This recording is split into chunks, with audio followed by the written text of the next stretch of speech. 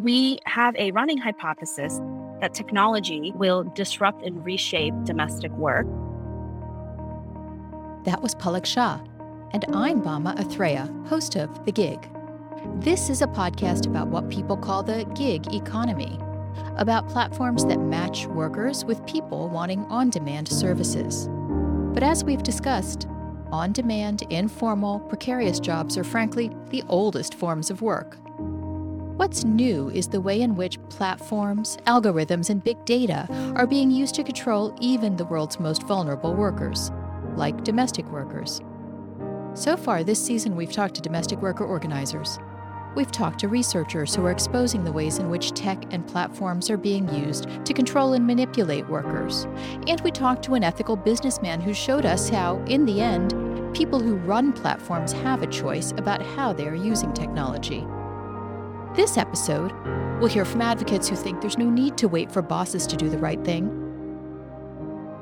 Palak Shah is among those who see opportunities for worker organizations to take control of platforms and big data and use them for everyone's benefit.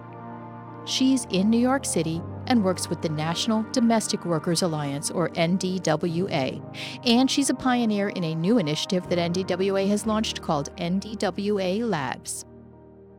The labs is an innovation container for us to try different strategies and methods that complement the bread and butter strategies of traditional social movements. And my job is to run that. NDWA has been organizing U.S. domestic workers for many years. Palak described what an uphill struggle it's been and why the organization thinks tech is an opportunity and not a curse. Take any U.S. city, and there is no common single place where all domestic workers come to work. There's no centralized list or registry of the homes that are workplaces. And you could have, say, 500,000 domestic workers in a large city like New York, and likely 2 to 3 million homes that are workplaces. And nobody knows where any of that activity is happening. And so what's very interesting about technology players is a level of unprecedented aggregation of both workers and employers, domestic employers, through digital platforms. That is an incredible opportunity, right? That's an incredible opportunity because, to be honest, our best strategies for organizing domestic workers prior to the internet was literally to go and stand in parks or stand in front of libraries, hoping to catch domestic workers as they were going about their workday. And that has been the difficult organizing condition for a long time in this country. And this is not just about the technology platforms, but this is about the internet and all the ways in which the internet connects us. Palak's observation tracked with something I had been hearing from organizers around the world. Workers who didn't have a formal workplace were finding each other on WhatsApp groups or Facebook groups. Organizers like Myrtle Whitboy in South Africa, you might remember her from episode 1. They were finding they needed to get online to get organized. Let's hear how Palak and her colleagues put this together with the big data that the platforms are collecting. Now, the question is who controls all of that aggregation? And at this point, the fact that all of that is happening in technology companies doesn't necessarily benefit social movements unless we engage in our own aggregation, right? We use technology to aggregate workers and employers ourselves. I asked Palak to help us connect the dots on aggregating data and organizing. What I'm pointing to is the unprecedented level of aggregation of workers that is happening on the internet. That doesn't automatically translate to trust, and it doesn't automatically translate to power. But being able to find workers at a relative ease and scale is going to be an important factor because we don't live in a world of unlimited resources for organizing. And so the faster and better and at greater scale that we can come into contact with workers who are extremely isolated, and many are working in the shadows, many are living in the shadows. And those remain the core challenges. And what we see is millions of domestic workers having profiles on a company like Care.com, tens of thousands working through apps like Handy and TaskRabbit, tens of thousands, which if you think about an organizer going to a library, like you're not going to get to tens of thousands, even if you're doing that for 5 years. Although domestic employers have always had offline and online way more power than domestic worker. Now you've got this third party, this platform sitting in the middle that has more power than everybody involved. NDWA's light bulb moment was realizing that platforms have more power than their clients. Could they be used to change employer behavior toward domestic workers? Pollock and her colleagues decided to test their ideas with a very simple initiative, a Fair Care Pledge. They convinced a major care work platform, Care.com, to make the pledge available and tracked the results. I asked her how it worked. You're posting a job and it's going to say to you, here's the Fair Care Pledge. Here is like an education step in the process of posting your job. Now, in this very initial pilot, this was our first foray into understanding even how platforms work, what a group like ours can do with a company like that. How do we're such vastly different entities, even in a small pilot. 200,000 employers took the Fair Care Pledge. I'm just pausing to repeat that. This simple pilot, just making a pledge available online, reached 200,000 employers. Let's hear more. Now, did anything change? Did anything how do we know that actually makes a difference? And all of that is completely valid. And I myself am skeptical about pledges. But that wasn't really the experiment. The experiment was, what is the reach of these platforms? Because I can tell you that finding 200,000 domestic employers in the wild west of the internet and just the domestic work labor markets would be a massive endeavor.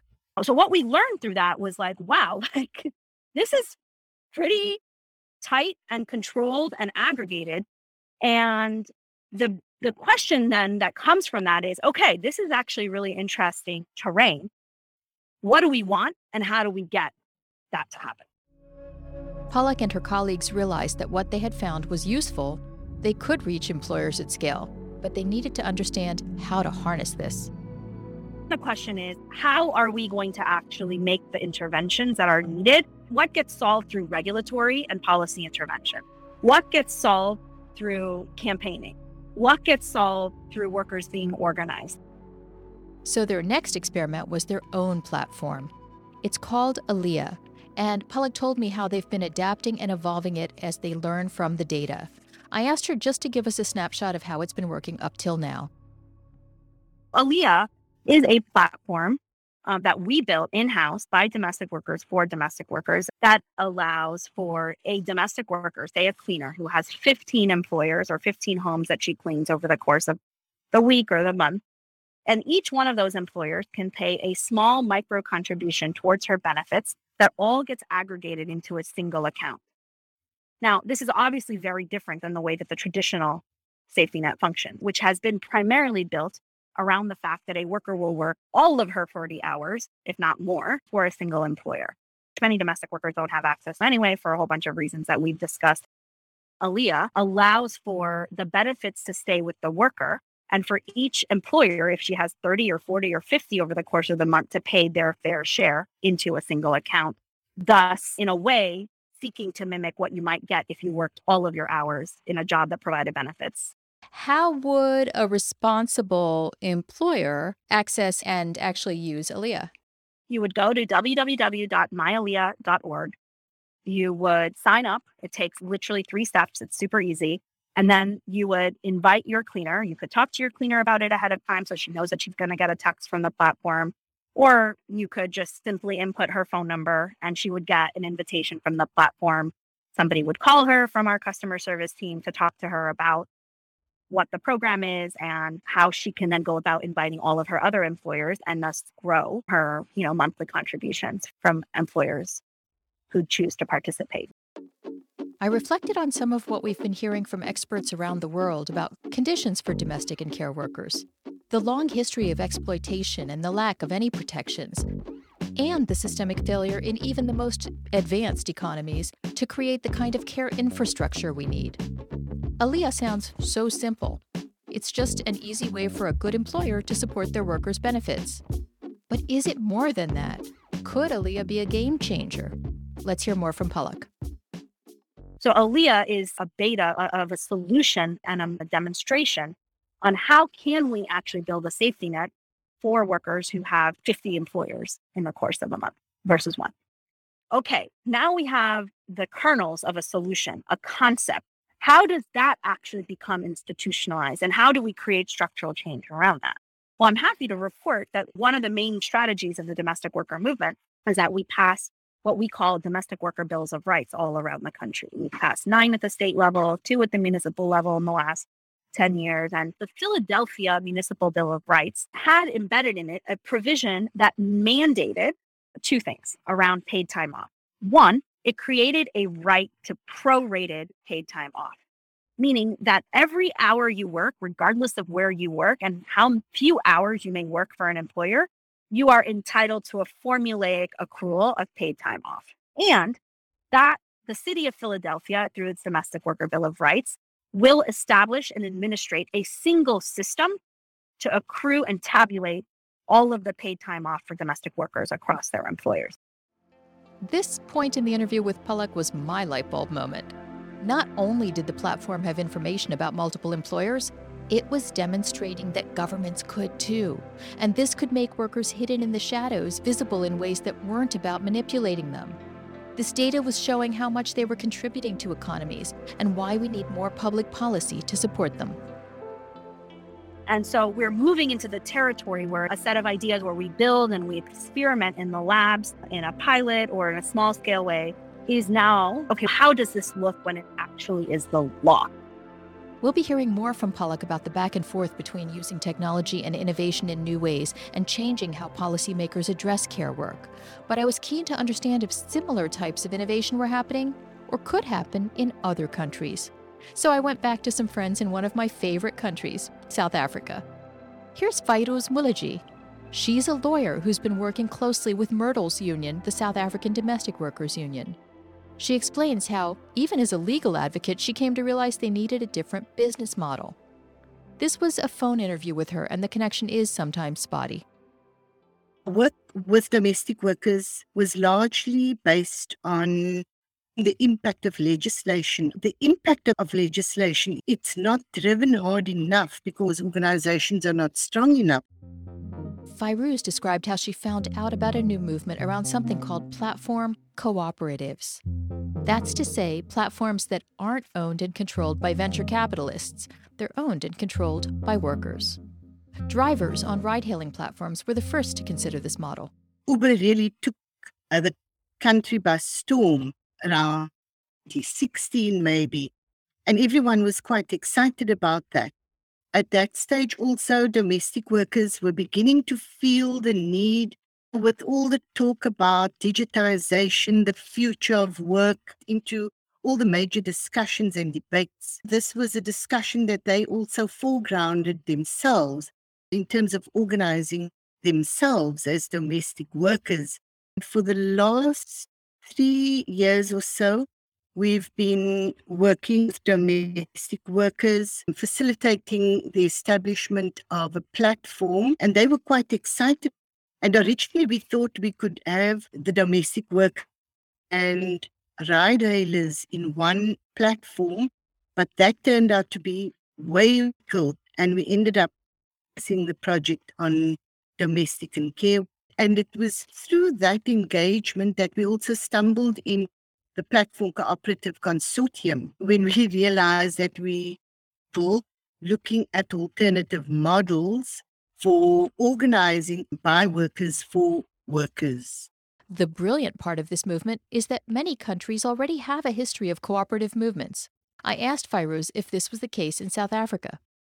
Definitely not a new thing in South Africa. They have a long history, and also we've got legislation, cooperative legislation, and the principles of cooperativism. We thought that together with the domestic trade union would be a useful alternative model. Both gave domestic workers the platform to organize, which they could provide services in a professional way, in a way in which the business collectively. Let's go back to Palak now. Did NDWA consider cooperatives a viable option in the United States? I very much admire the platform cooperative movement, and I've been around it since its inception. I think what I've said to them and what I've said in all of those spaces is platform cooperatives are an important demonstration of the kind of world we want to build. And at the same time, we live in the world that we're in. And that means we have got to figure out how to have our feet in both worlds. It seems there are lots of actually innovative ideas out there for how to use technology as a tool to build alternatives to the exploitative platform business model. So far in this episode, we've heard about the Fair Care Pledge and about Alia. We've heard about experimental work in South Africa to set up a platform owned and controlled by a domestic workers' union. Palak also highlighted a simple problem that their platform Alia is seeking to fix. The fact that most domestic workers have no safety net, no sick days, and no benefits. Could this also work in South Africa? Let's meet Abigail Hunt. Abigail is a researcher with the Overseas Development Institute and has also spent a lot of time in South Africa, as well as other developing countries, looking at exactly this question. I think for me, how to think about this question always has to come back to what was the starting point before the entry of the platform. So in country contexts like Kenya, and there are many others where domestic workers were operating in the absence of labour regulation and access to social protections, the arrival of the platform can in some ways be seen as an incremental step towards improving working conditions, because it's helping them to, for the first time in some cases, have a track of how many hours they've worked, what they've earned for that work. So that's one aspect. Sometimes the design of these systems is really difficult to reconcile with the gig model. Domestic workers have to work a certain amount of hours a week for one employer, for that employer to have to make the contributions to the Social Security Fund on their behalf. And this is a real challenge because they're often working a few hours, but for many households. So it's not that they're not over a week sometimes making the total minimum number of hours, it's that it's dispersed between households, so they're not qualifying under the system. Abigail and her colleague Emma Salmon wrote a paper about how policymakers can use platforms to protect workers who have never had adequate protections. I asked her whether she was seeing any real-life applications of their ideas. There's a great example in Indonesia where Gojek a couple of years ago started working with the government bureau to submit records of the hours that drivers were working and therefore calculate contributions and therefore entitlement through the insurance system. So that's precisely an example of where, for the first time, some of these previously very informal workers have had a track of their earnings, and therefore that's been able to be fed into public systems and help expand their entitlement to protections. From there, our conversation turned to something I'd discussed with organizers like Tembi in episode 1, how tech is leading workers who were never organized to communicate and start to act collectively. Kenya and South Africa, domestic workers were traditionally very isolated, literally in many cases hidden behind the closed doors of a household and subject to all kinds of abuse and exploitation because they were isolated and hidden. Now, the platform model doesn't necessarily inherently change that in terms of where the work takes place, of course, because it's still taking place in the household. But in some cases, the platforms themselves have actively supported workers to kind of break down that isolation. So if we give the example of a platform in South Africa, as a means to facilitate communications with workers about the company and so on, they put the workers in this kind of huge WhatsApp group. The company remained in that. And of course, very quickly, the workers realised the company were there, but what a great opportunity for us to take this into another group. So of course, immediately they'll set up their own shadow WhatsApp groups, often divided into different subgroups of workers and so on. And they've become this incredible kind of resource and site of mutual support between workers. So we heard stories of quite large groups of workers who were helping each other day to day with, challenges with clients. And we heard how in some cases they would often mediate between themselves or chat between themselves about how to sort this thing out without necessarily going to the company. There's actually been certain steps. For example, there's one company in South Africa that's recognized a kind of worker dialogue forum. So for me, that's one of the real big positive things that's come out of this digital way of organizing labor. What Abigail said was so similar to what I've heard from workers and advocates all over the world. Let's go back to Palak. She and her NDWA colleagues had another aha moment on this subject, which she describes. We started to really think about how can all of these millions of domestic workers easily connect and be in relationship with the National Domestic Workers Alliance and our affiliates across the country. And we were doing a marketing experiment for Alia, where we were trying to figure out if there was a way to use Facebook to educate employers and workers about the program and playing around with Facebook Messenger. So the marketing experiment was a total failure. It just didn't work at all. But in the process, we stumbled onto a mechanism for building an automated chatbot in Facebook. And this was just one of those accidental discoveries. And we started saying, hey, this isn't really a great medium for marketing, but this is turning into a really fruitful way to talk to workers at scale. So this started with 0 workers subscribed to our La Alianza chatbot, maybe 18 months to 2 years ago. We're at over a couple 100,000 domestic workers who are talking. We have a very small team that is engaging with workers on a daily basis. We've created a whole series of news content that we pass out. It's all news about domestic workers. The chatbot, all of the content, all of the language, all of the articles, everything is in Spanish.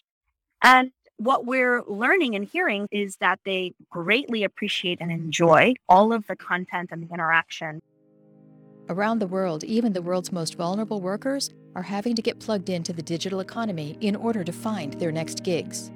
This means that worldwide, more and more people in isolated and vulnerable forms of work, like domestic work, are on the grid. And as they learn to use platforms to find jobs, they are also learning to use them to find each other. Organizers and advocates like Palak and Fairuz and others around the world are starting to turn the tables on how we are using platforms and big data. They're realizing that worker data doesn't just need to be used to manipulate workers and optimize profits. It can be used by governments to inform sensible public policy. And it can be used by worker organizations to develop their own business models, such as worker-owned platform cooperatives. In short, if put in the hands of worker organizations, citizen groups, and responsible governments, technology can be a game changer for one of the most vulnerable categories of workers in the world. We still have a long way to go to make that a reality, and while we wrap up this episode of The Gig, our story is going to take some unexpected turns in the next and final episode for this season titled, Who's the Fairest? For today, though, I'd like to give Palak the final word. From the perspective of domestic work, it's neither all good, it's obviously not all bad, but what we can expect is that without a major intervention, all of the equality, inequality, and inequity that we experience in the domestic work markets offline will simply continue online and be amplified at great scale and with great speed if we don't figure out how we want to change that and shift that.